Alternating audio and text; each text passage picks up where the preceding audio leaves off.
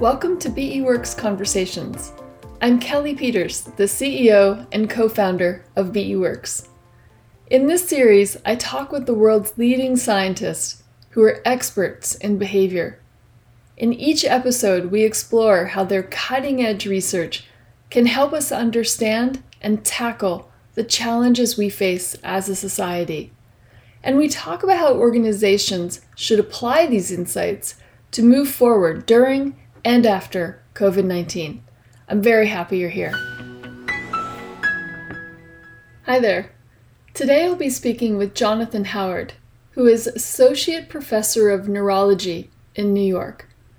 John specializes in treating multiple sclerosis and has worked every Sunday in the psychiatric ER at Bellevue for the past decade. He's also the author of the book Cognitive Errors and Diagnostic Mistakes, a case-based guide to critical thinking in medicine. In our conversation, John and I talk about his experience working in the front line in hospitals and treating COVID-19 patients. And we'll also talk about the biases that can influence medical diagnoses. And finally, we have a good conversation about the appeal and challenges of pseudoscientific beliefs. Share something with you. This is much to my delight. I bought this book recently, and I was so excited to get started reading it, and I'd worked my way through the introduction and a couple of the earlier chapters, and then I wanted to just actually figure out which of the essays in here were about healthcare. And so I was like, oh, look at this one. I want to read this one on the anti-vax movement. What an important time for me to be reading that essay. So I flipped ahead in the book. I was like, oh, I want to read this essay. And lo and behold, Jonathan Howard, how exciting to be able to see you again. So I love how I have crossed paths serendipitously now twice with your work. Well, I'm glad that you liked it. That chapter, I wrote that in my sleep. I mean, I'm very familiar, for better or for worse. And, a lot of people are sort of scared of the anti-vaccine movement at this time. But I mean, if God willing, at some point in the future, the most optimistic I'm hearing is the fall, but we have a vaccine, and there are people saying, I'll be last in line. All right, fine with me. so maybe this is a time. Maybe this is a time where the anti-vaccine movement's okay. I mean, obviously, I'm joking. Yes, but yeah, I mean, I was hoping that maybe this would be a chance to help people challenge their fears. Maybe this would be a time for them to learn more about the science of vaccines. Maybe this would be a time where they would feel that some of those concerns that you raised in the essay, maybe this will be a time that maybe we can make some progress. Yeah, well, it's interesting. I mean, someone asked on Twitter, after this, will there be anti-vaxxers? And it was very clear that he didn't know much about anti-vaxxers because, and there's a range. I mean, it's not, yes, no, pro-vaccine, anti-vaccine. I mean, there's a range. I mean, even now, I said that hopefully there'll be a coronavirus vaccine in 6 months. I mean, would I take that? Well, I don't know. I'd have to, read about its safety and efficacy. And obviously, these are very unprecedented times. I'm not a vaccine researcher myself at all. I think I have one paper on vaccines and multiple sclerosis, but I know a lot about the anti-vaccine movement just because I've followed it for many years. And processes that normally take decades are being sped up in months. And, one of the main complaints that the anti-vaccine movement has is that vaccines have never really been studied, that there's no sort of long-term placebo-controlled safety studies. And, if a vaccine is approved too soon, they'll be right. And that doesn't mean that it's going to be a bad vaccine necessarily, but, they'll have a point that safety studies were rushed, steps were skipped. It still might not be the wrong thing to do. I've myself volunteered to be in a vaccine trial here at NYU. We'll see if they write me back. These studies only work if people volunteer. So, yeah, but those are very logical and scientifically based concerns around following an appropriate protocol for the best of science as we know it. But one of the things that I find so compelling about your research is that it seems as if you take the role of human decision-making and the vulnerability to bias as serious in your practice as a medical practitioner as you do the science and practice of medicine itself. And I think that puts you in this very powerful position and a very important position. And I'd love to understand more about how did you come to have this passion in studying bias and making that something that you seem to spend so much of your free time devoted to, is studying and understanding bias in things like even in the realm of vaccines. So how did this come about for you? I mean, a few caveats. I'm not. I don't do much primary research in this. I'm sort of a collector. That's how I describe myself. Most of my other writing is in neurology. I've written sort of a textbook on neuroradiology, neuroimaging. Same thing there. There's nothing new, but over the past decade, I've collected everything that exists in neuroradiology and wrote a page summary about it. So I'm not doing primary research about this. A lot of the work of people who are going to be doing these talks is involved. And I'm not the first one to think about this either. There's Dr. Pat Crosscarry, I think up in Canada, who's really sort of studied, and Jerome Groopman wrote this book, How Doctors Think. When I first entered medical school, I thought that sort of everything had been studied and I thought that everything in medicine, or a lot of things, were sort of like gross anatomy. We're not going to discover any new bones, any new nerves anytime soon. Everything that we know about, we kind of already knew. I mean, there's going to be new treatments and, potentially new emerging diseases. But for the most part, things have been really well studied. And boy, that's not true. And what isn't taught in medicine is sort of critical thinking. How do you think about what decisions you make? A patient could go to two different doctors with the same complaint, say a headache, and one doctor could be very sort of conservative and say, okay, try Tylenol and call me if that doesn't get better. And another doctor could say, okay, we're going to do an MRI, we're going to do a spinal tap, and we're going to do all of these sort of tests, and we're going to give you Botox, and both doctors could potentially justify their decision. And how do people sort of make those decisions, and where are they right and where are they wrong? I think one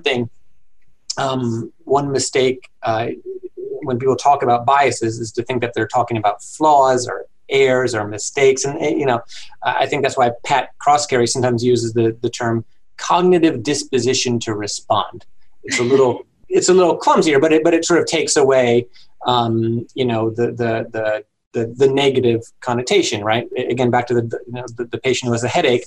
Dr. A might be sort of very conservative and say, first do no harm, and you probably don't have a brain tumor. And Dr. B might be sort of very anxious and oh my God, what if I miss a brain tumor? So that sort of thing. So how do sort of doctors make those decisions, and when are they right and when are they wrong? That's very good. And also, in addition to looking at practitioners and medical practitioners, you also take into consideration the role of these, cognitive shortcuts in patient decision making. Right. I mean, you can't spend all day making every single decision, looking up every single study that's been done, and you can't sort of help how a patient makes you feel in some ways. There are patients that we like, there are patients that we may not like as much, there are diseases that I feel more comfortable with, even things, how much I've slept, am I hungry, all of these factors can affect decision making in ways that are sort of not thought about, it's becoming more thought about, but they weren't taught in medical school to me at all. It's becoming a little bit more common to do that. And I'm seeing this playing out right now in front of me in real time, treating COVID, treating coronavirus. So, for example, I can talk a little bit about my experience being here in New York City, but every patient that was admitted I work primarily at Bellevue treating this, but I think the same is true at NYU and probably multiple other cities, was placed on Plaquenil, hydroxychloroquine, this anti-malarial or sort of rheumatological drug, based on what? Based on a couple of stories and the right-wing media really sort of promoting it. Not that many people who were using it probably were fans of Sean Hannity and Donald Trump. So why? And I think a lot of that was just this feeling that we got to do something. Doing nothing is unacceptable in this situation. And I didn't take that position. I said, when I became, when I got my COVID team, I said, we're not going to do any experiments on patients outside of clinical trials. So that was my attitude. Now, there might be some situations where that is actually the wrong thing to do. So allow me to talk about one of the myriad complications of this disease is, and it's been getting a lot of press, is that a lot of patients are getting a lot of blood clots. I've never seen so many patients be so hypercoagulable.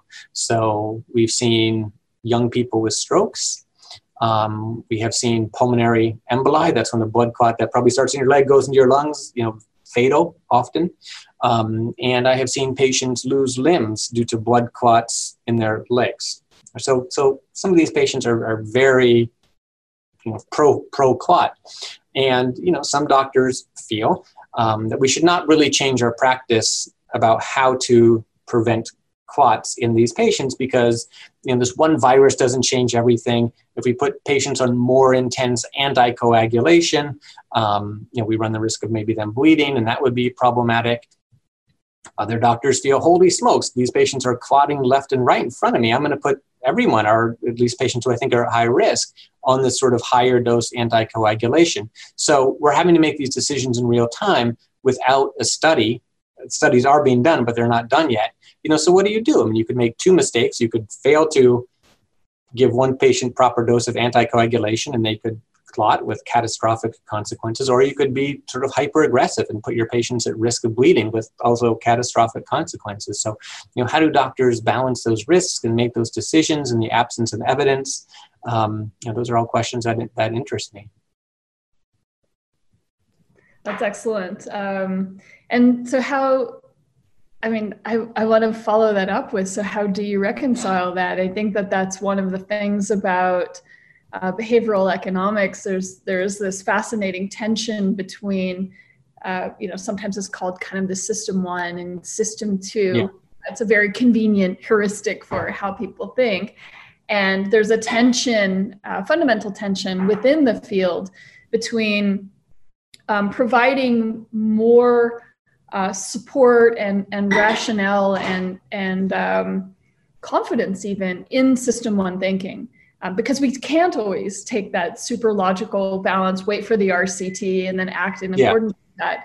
So how do you balance, using a strong possible kind of system 1, or we don't have the data to guide us, and yet we need to recognize the role that bias could still play. How are you balancing that in your clinical decisions? Well, probably unconsciously. That's, I don't sort of, too often think I am now using system 1, I'm now using system 2. The controversy with the anticoagulation, I think that, that can be system 2 just in and of itself. I mean, these are not people making, fly-by, instantaneous decisions and instantaneous impressions. I mean, we do that. I can see someone, back when people were walking down the streets here, walk down the street and like, oh, there's someone with Parkinson's. There's someone who has a cerebellar problem if their feet are very wide apart. So I could just make these sort of, instant, and this does not take a high degree of skill, but, these sort of instantaneous diagnoses are, know exactly where the problem is.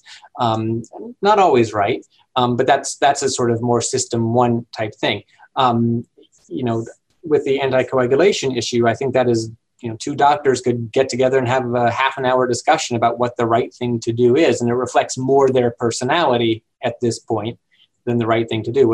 If a patient is going to have a bad outcome, would I rather have it be the process of the natural disease or something that I cause? So some doctors may say, I definitely don't want to cause any problems. And the problem that I cause is worse than one that's natural.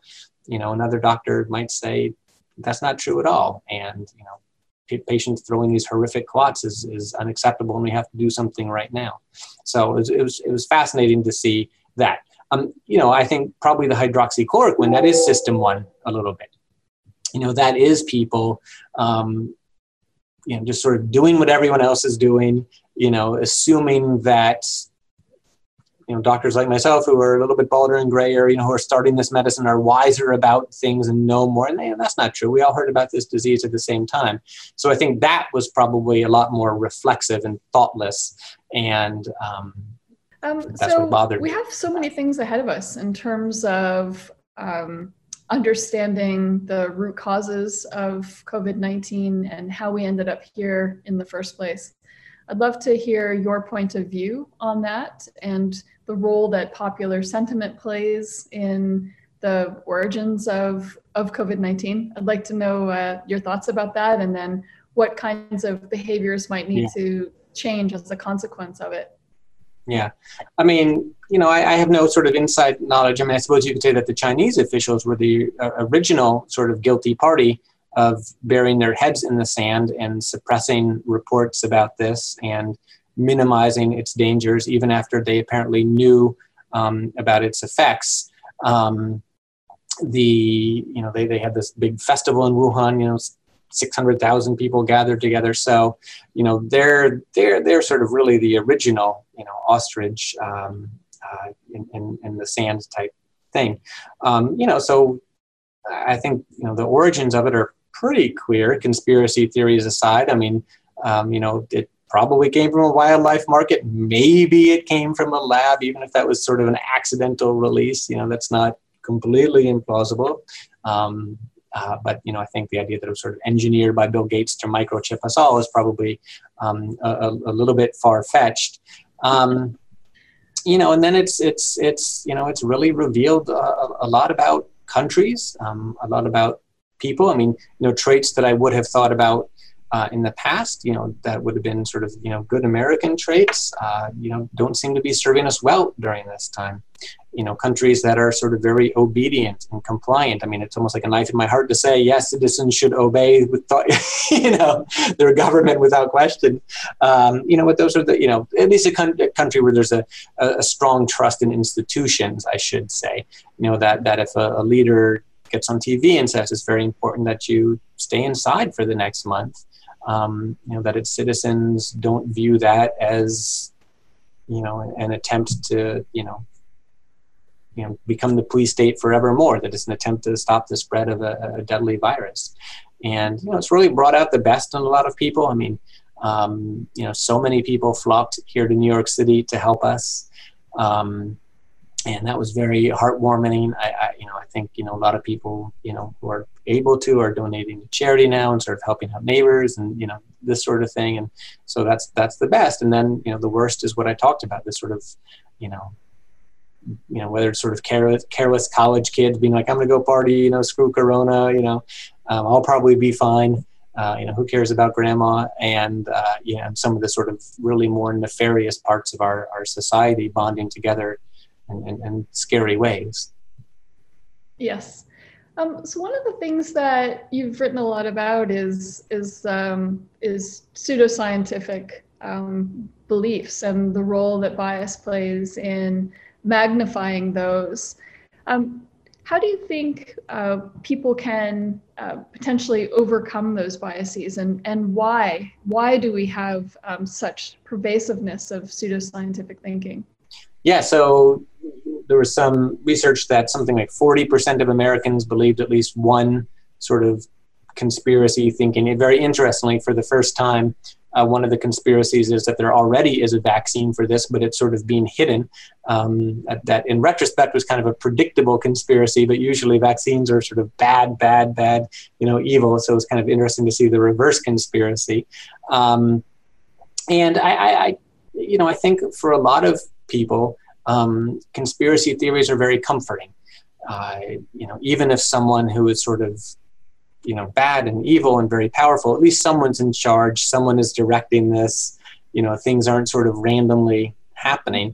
And if you take the view that I do, that really no one's in charge and things are kind of just bad things kind of randomly happen. I mean, that's what's really scary, right? Because I don't know how this is going. No one knows how this is going to end, and I think that's sort of the scariest part. When you look back on events like this in the past, I mean, horrible times in the past. The Depression, World War II, the 1918 pandemic, which never seems to get a lot of attention until now, for what it's worth.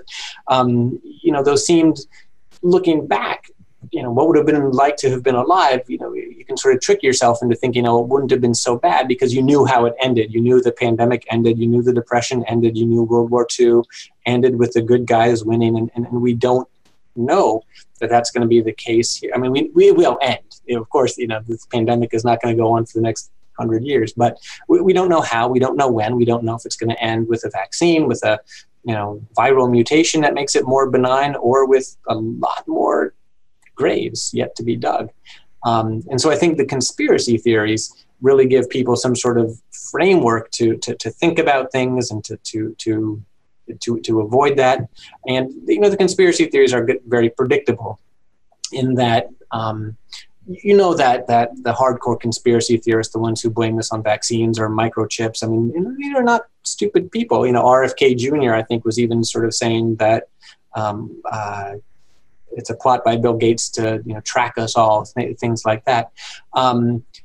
That they're going to be against a vaccine. So again, let's say there's good news, and in 6 months, this group working it in the UK, feels that they're confident that this vaccine is safe and it's effective, and it's given to 100 million people, and bad things are going to happen to some of those people after they get the vaccine if you give it to that many people. And invariably, the anti-vaxxers will say, the vaccine, caused this, and there'll be stories on the news. There'll be, heartbreaking things. My healthy 14-year-old daughter was fine until she got the coronavirus vaccine, and then, now she can't walk. Look at her now. So those are going to be very, very predictable. If we get a vaccine, and there's no guarantee of that. So I, on the one hand, I have some sympathy for some of these conspiracy theorists in that they're just looking for an organizing framework to sort of make sense of the world.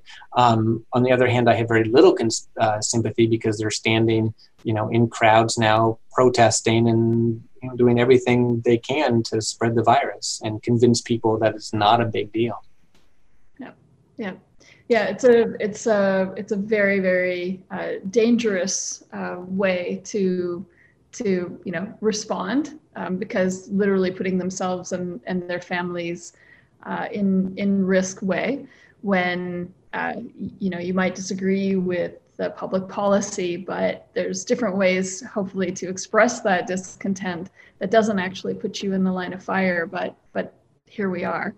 The most extreme people say that it's a hoax, that there was this movement, Film Your Hospital. I don't know if you saw that at all, sort of encouraging people to go stand outside hospitals and film them. And, from the outside, they looked exactly the same. It wasn't a movie scene. I mean, maybe in some parts of New York City it was, I take that back. But, most hospitals were on the outside relatively quiet, actually. Patients stopped coming to the emergency room for non-COVID related things. It was this very weird time where the whole hospital was COVID. And, of course, all non-emergent surgeries were stopped. We weren't having any visitors. We still don't have visitors. So from the outside, things looked pretty tranquil. It wasn't a scene out of movies, a Contagion or Pandemic, people sort of running wild and screaming. So at the, I've had people online tell me that I have not seen what I've seen. I say, there are giant refrigerated trucks outside my hospital to store the dead bodies, They're not there to store the dead bodies. They're there to trick you. I've seen people being carried. No, you have. So, the conspiracy theory mind is the more you try to counter it, the more, in some ways, you can end up reinforcing it, which is a very difficult thing, to try to do. And I think in this point, I'm pretty happy, although they could do a little bit better, some of the social media sites, taking down some of these really dangerous videos. I mean, again, that's another thing that sort of 5 years ago would have been like a stake in my heart if I had, YouTube should ban this person, but, when they're out there saying, don't take this seriously, go party with grandma, go visit her at the nursing, I haven't quite heard that, but, similar things are equally dangerous things. I have no problems with private companies saying, we don't want this on our platform any more than, go drive drunk or go shoot up, a mosque or a synagogue, for example. Right. Or shouting fire in a crowded theater in a way that leads to harm. So another thing then that I think that you've been exposed to through your career, just building on your point about one of the things that conspiracy theories do is help people have a sense-making mechanism. And so they go about searching for information to, help make sense of all of this. And that's the role of people falling prey to quacks versus legitimate experts. And there's a couple of questions that I want to ask you about that and let you respond to this and take it apart how you would like to. How should the average layperson make a distinction between a quote unquote quack? How would they know that that person is a quack versus somebody who's actually, it seems as if they're putting forward a controversial, well thought out point of view to protect other people versus an expert. And I'd also like to relay that to you. One of the things that we talk a lot about, one of the challenges of science, and that's reflected in this book edited by James Kaufman and Alison Kaufman, is experts playing in their own lane. Yeah. So how should the layperson make that distinction between an expert and a quack? And then how do you, as someone who has studied the role of bias, as a scientific thinker and a scientist, I try. And how do you make that distinction? Yeah. Well, it can be very hard, I think. A lot of experts have been very wrong about this disease. A lot of very smart, I think, well-meaning people have made really wrong and potentially catastrophic predictions. People who were clearly non-quacks. At least I thought. I think some of the quacks are sort of pretty easy to spot. I mean, Dr. Oz, Alex Jones, and the sort of very sort of far out there people.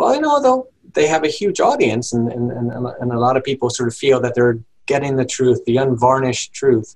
And how do you spot the experts? I suppose at this point, the most humble person, the person who says, I don't know the most, is probably the one who I would trust the most, because there's so many mysteries about this disease, both on an individual level and on a larger level. I talked to you before about some of the controversies about how to take care of these patients. I didn't even get into all of them. Are we intubating patients too soon? I'm not an intensive care doctor, so I wasn't the one, making that decision. But, that's a big decision, a big sort of debate amongst doctors. And then, other mysteries about this disease, again, on an individual level. Why do it seems most people have no symptoms? I've read about certain places where they've tested nearly 400 people who tested positive. There was a pork plant in Missouri, and none of them had symptoms. Maybe they were about to get symptoms if you kept following them for a few days. So they're maybe not asymptomatic, maybe they're pre-symptomatic, but that seems to be common. Why do other people die? Why are children, thank God, that's the only good thing about this disease, why are they, with a few rare exceptions, not hit hard by this disease, although it's not zero?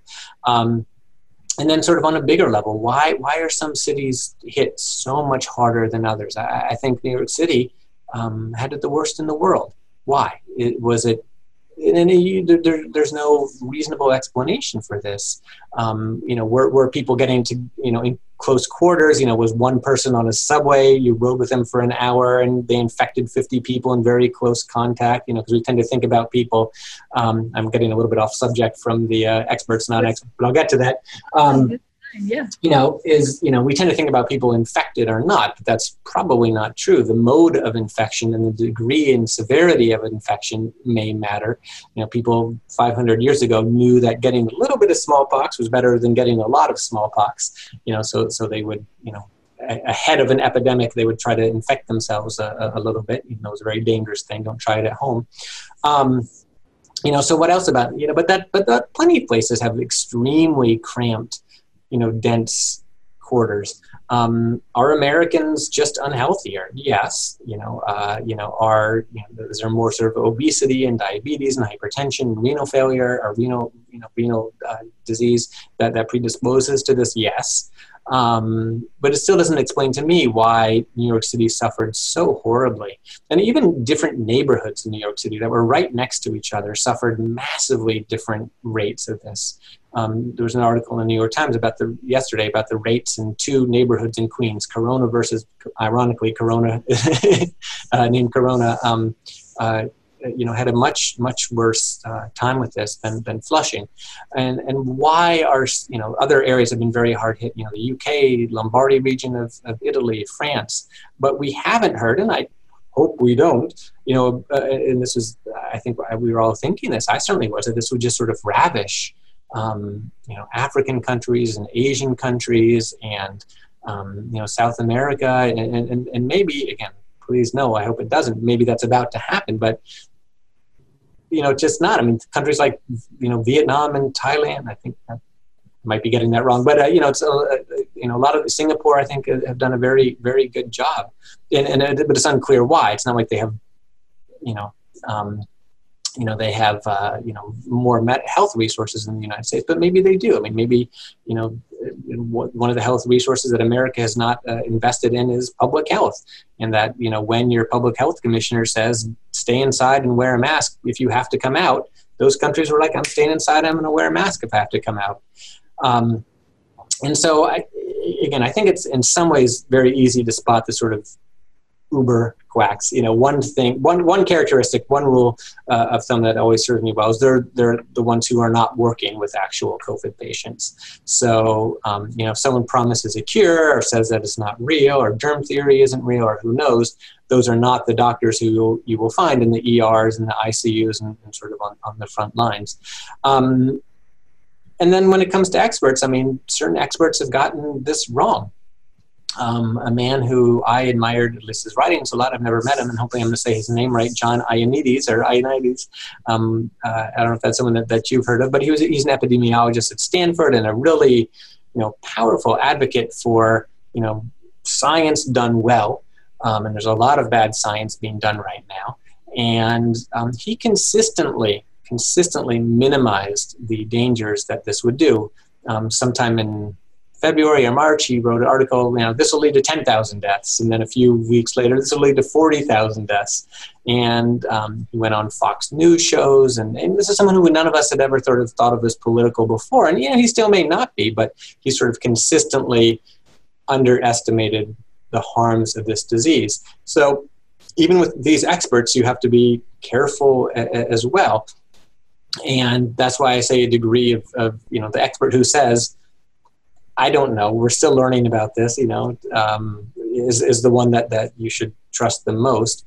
And then when it comes to sort of giving advice, I think, an expert can sort of say, here's what I think is going to happen. But we got to plan for the worst case scenario. So we have to I don't think, the virus is going to do much damage, but we have to react as if it is. And so those are the experts that I would trust. That's right. And I think that it's just so unfortunate that people like Dr. Oz and Alex Jones have such a huge platform, because with that comes the perception of authority and the social proof that they get from those mainstream platforms. It must make your job just exceptionally more difficult when you are working with your patients and helping to shape and advise their treatment plan or diagnostic acceptance. So this issue of how to understand parsing out experts and then the experts amongst the experts and experts being wrong is an exceptionally challenging expectation that we have of our fellow citizens. Yeah, I mean, I think working with COVID patients, that hasn't been a problem because all the ones I've taken care of have been very sick enough to be in the hospital.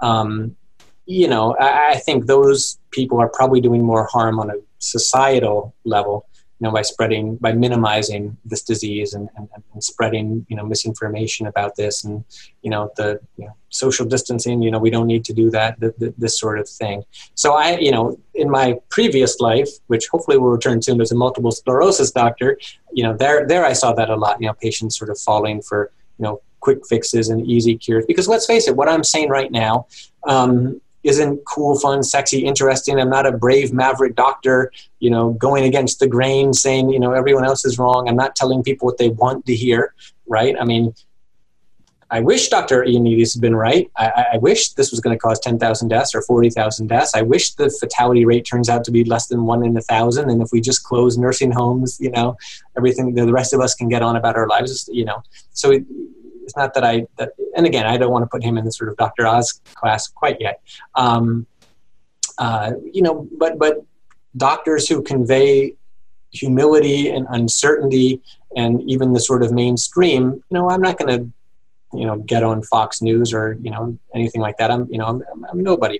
There were these two doctors too, these two emergency room doctors in Bakersfield, California, who made this viral video about, so that, they were no one before, but just consistently downplaying the dangers of this disease.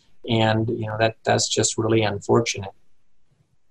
That's right. Yeah. And one of the things that we learned in terms of people's perception of climate change was how much that perception fell along ideological lines in terms of belief or resistance. And one of the pieces of research that really struck me in terms of trying to understand why do things fall along those ideological lines was the concern about the means to resolving that issue become things that hit against those ideological beliefs. So a system or a solution that requires more state level intervention, centralization in terms of planning, things that do go against the grain of individual freedom, then we've got those, and kind of a lack of trust in big government, then if the means to solving the problem contravene that underlying ideology, it makes it harder to accept the problem statement in the first place. Yeah, that's right. And so if we're able to actually find where we can agree on the end state, then maybe we could start to find those zones of agreement and compromise within the means to get there. And so COVID-19 seems to be paralleling many of the lessons that we've learned through these other global type problems that require global type solutions. And so one of the things that I have been impressed by is when businesses have taken active stances in developing innovative solutions, everything from helping to develop, masks. There's a furniture company that's been cranking out massive quantities of masks for both public consumption as well as for healthcare workers.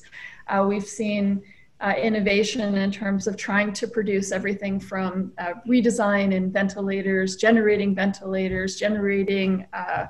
providing the other kinds of nebulizers and breathing pumps. Businesses responding, some in just mere philanthropic ways, and others in helping to re-engineer solutions, and I think that bodes well for potentially being able to understand the severity of the problem if we see a convergence between business and public health intervention on working towards solutions. Yeah. That goes back to what I said before about, how horrible it is that this has been sort of politicized, just basic facts. But, one potential upside of sort of having a AWOL federal government has been that it has, people have not sort of sat back and said, let me be taken care of, let's find a solution. So I saw that, here in my hospital, we were deluged and, a lot of rooms were converted like that to negative pressure rooms, so the air is blowing outside, not inside. A lot of very innovative things happened. IV poles were placed outside of patients' rooms so that people could, change medications without going into the room. And then, the science here has moved at a sort of warp speed in some ways. The virus was identified like that. It was sequenced like that. Tests were developed like that. PCR tests, even though the United States got their version wrong. And I hope that this continues at pace. I've read today that people are trying to develop tests for it, and maybe on their way to doing it, they claim success, as simple as a home pregnancy test. Wouldn't that be sort of amazing if you could take that? Antibody tests were developed, although those are potentially problematic. And, God willing, the most important thing is a vaccine will be developed. And let me just backtrack a little bit to what I was saying before about experts and John Ioannidis, is him underestimating the severity of this disease. That was very common. I think a lot of us, probably all of us, felt, this will stay in China. This is what happens over there. This happens in Iran. This is far away. We won't. This movie stuff we won't see in our lifetimes. On Twitter at the very end of February, a doctor asked, are you concerned about COVID? And probably half the responses were, I'm more concerned about the panic due to COVID. I'm more concerned about the flu. I wouldn't be bringing it up if I didn't happen to sort of say, yes, I'm very concerned, But what was interesting is my hospital had an inspection. There's a regulatory body which does inspections, and we had this in February, and we passed. But if you look back, it was, I don't want to say this without getting in trouble, but sort of all the nonsense. Our nurses drinking water at their nursing station, or is every single form dotted that documented that the patient was spoken to in their native language, and the translator is documented. It's not quite nonsense, but in the face of what to come, it was nonsense. There was no sort of thought that this could come here. And, I was thinking this. I was thinking in February this could get really bad. Why not? But I didn't go to my hospital administrator and say, he probably would have thought I was crazy, and say, listen, we got to prepare like this is coming here. We got to make sure that we have masks. We got to make sure that we have protection. We have to make sure that we have a plan in place in case 500 people show up to our ICU who need to be intubated. I wish I had done that. I don't think it would have changed anything. He probably would have thought of me as a lunatic and then a sort of prophet of sorts. So we all had our head in the sand. There were a few people who were sort of saying ahead of time, you got to take this very seriously, very, very early on. I think Joe Biden was one. So. Oh, very good. And even, the infrastructure to deal with these wasn't there. So it wasn't a failure just in January and February and March. It was a failure in the years before that under Trump.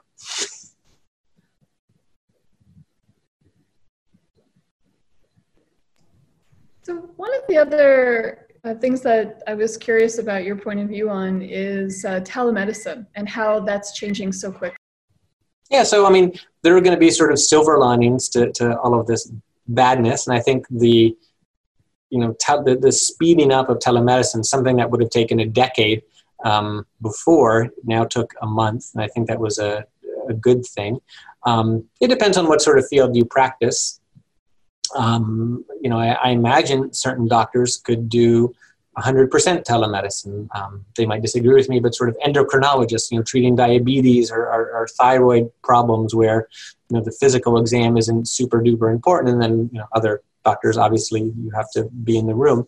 I think for me, it's been great, at least with patients who I've known for many years, and I, know what they're like, and they can tell me if they're different, and I don't have to, start from scratch. It's a little bit hard to do a neuro exam via Zoom or via Skype or what have you, but it can be done.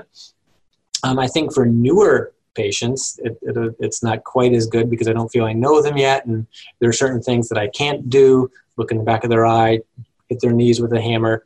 As a neurologist, we really sort of value those, low-tech, high-yield physical exam things. But from a patient's point of view, it is great. They sometimes had to travel an hour to see me and pay, by the time they're done, $50 in parking. And, for some of our more disabled patients, especially having to, get transportation, and it would take 2 hours each way. And, so I think speeding that up will be very good.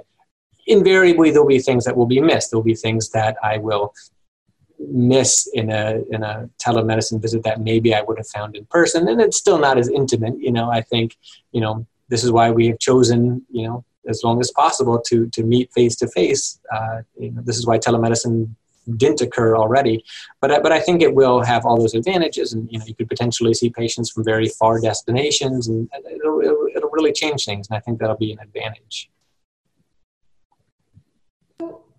What kind of advice would you give to a new doctor who currently the curriculum, based on the research that I've looked at, has very little information about decision-making biases and errors?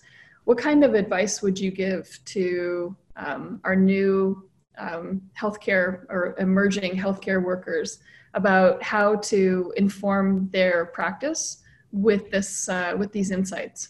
Yeah, so it's questionable whether learning about these biases really helps you overcome them.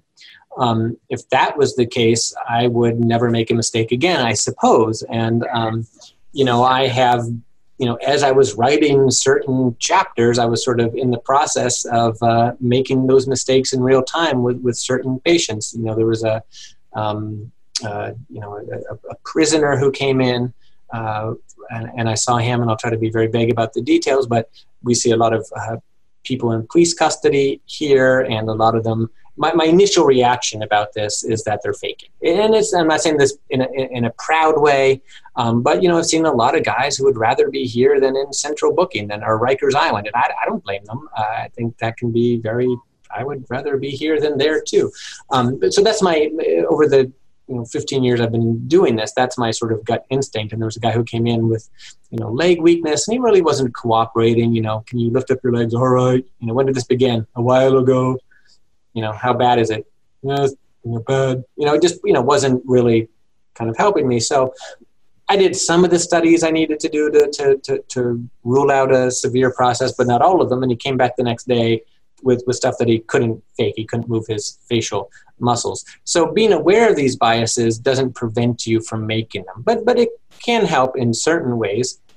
In that sort of as an individual level, you can sort of say, okay, I'm going to see a prisoner right now. I know my tendency is to not believe them. I'm not proud of this fact, and but it is. It's who I am. It's an involuntary thing, and sort of maybe I can sort of overcompensate in the opposite direction.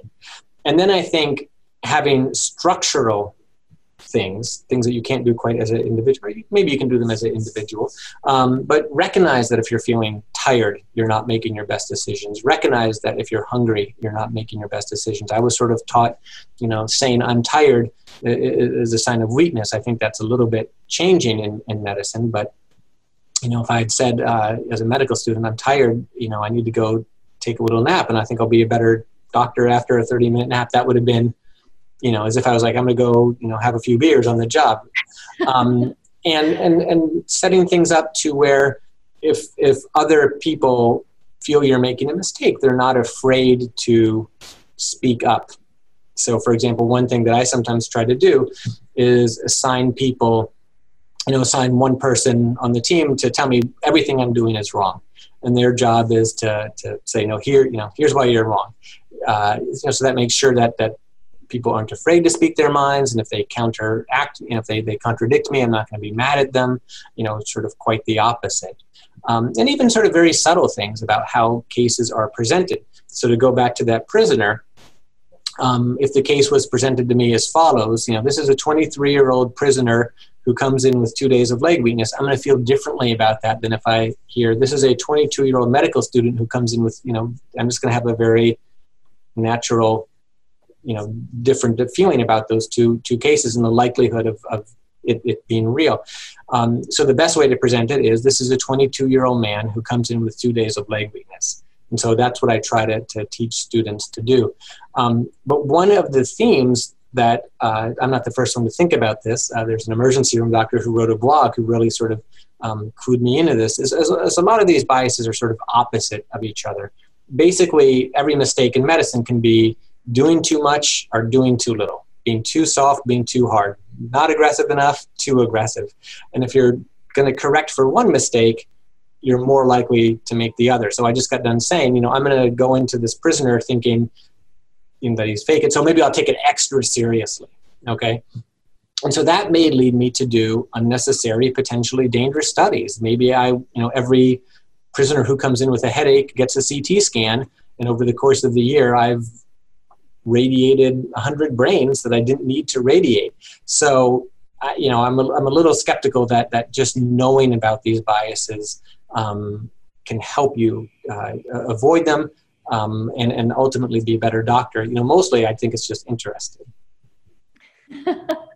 In some ways, that's a very depressing, response. That it's just interesting when I do think that it has had a positive impact in terms of how you think about your own practice and your ability to at least have the ability to kind of diagnose mistakes that have been made in the past, so that we can potentially learn from those scenarios or build those little decision aids in the moment. But there's definitely so much work to do.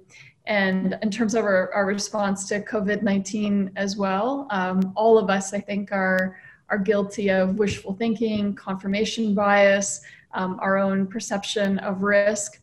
These things are getting in the way of some good decision making that we need to make and embrace and support collectively. Yeah, there are other strategies too. Some that doctors use without knowing that they're trying to overcome biases. But one is to force yourself to think. There's a well-known mnemonic in medicine, vitamins, which is just a list of category of disease. So vascular, inflammation, trauma, autoimmune, metabolic, vitamins, neoplastic, traumatic, idiopathic, congenital. I kind of got out of track. So that if someone comes in with a symptom, to sort of force yourself to think about everything in this category. Or I sometimes trying to think about things, again, someone with a headache, how probable is a certain diagnosis? So, migraines are very common. How alarming is it? An individual migraine is not dangerous. The disease as a whole is very disabling. But, if you misdiagnose a migraine, it's not a big deal. And then how treatable is it? So if you misdiagnose a non-treatable disease, you're not necessarily making a mistake as misdiagnosing a treatable disease. So, I might with the headache patient say, how probable is a subarachnoid hemorrhage? Not probable. How alarming is it? Extremely. How treatable is it? Very. So that's not a diagnosis that you want to miss. So it's trying to take into account all of those sorts of things. And at least that's how I think about it. And I think sometimes these sort of forcing strategies can be very helpful that way.